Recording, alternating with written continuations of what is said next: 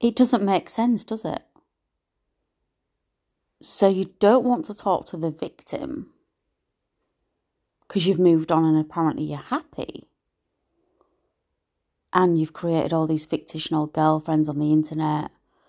And you've created a shitstorm. You've made all your friends targets. Your family. Everyone knows what you've done. But you don't want to talk to the victim.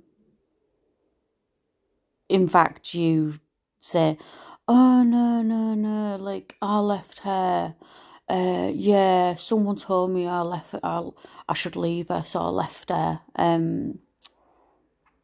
You try to set up a smear campaign and, yeah, try anything. You turn up at her home and things like that. And then try to tell people you want nothing to do with that person, but contest an order against you.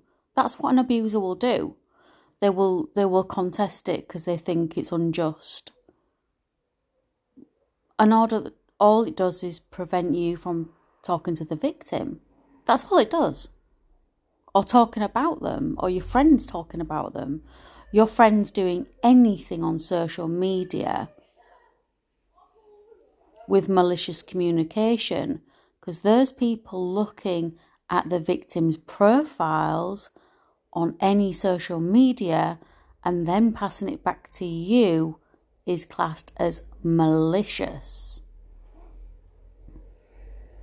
An abuser will get rid of electronical goods that can be traced to them, forgetting that the platforms that they're on will hold the IP address of where that was used.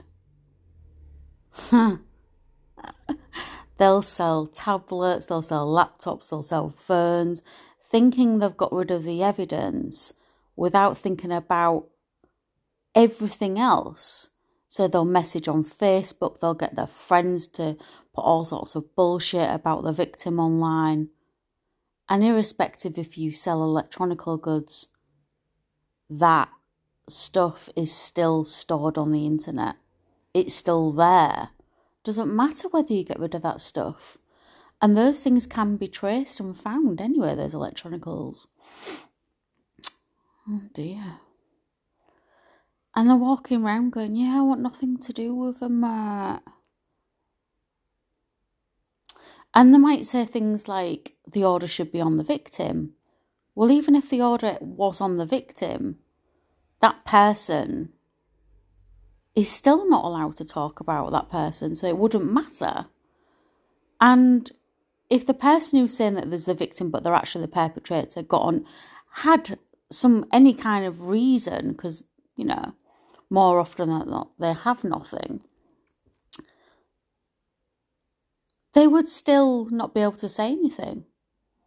They would still not be able to contact the actual real victim in that circumstance at all.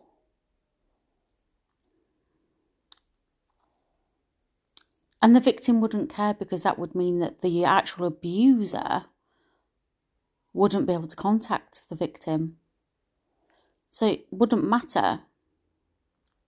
For example, if it was me and an order was put on me by someone, and what? What would it matter to me? Why should it matter to me that someone who doesn't want to talk to me has put an order on me when I don't want to talk to them? That has no effect on me at all. It doesn't change my life. No one needs to know about it. It doesn't matter. And it's not a big deal. But to the actual abuser, they're mortified that something restricts them because they're psychotic, because they're fixated, because they need control. They don't want that order there. They want to be able to hound the victim still, and it takes that power away from them doing anything else to the victim. And no one believes them.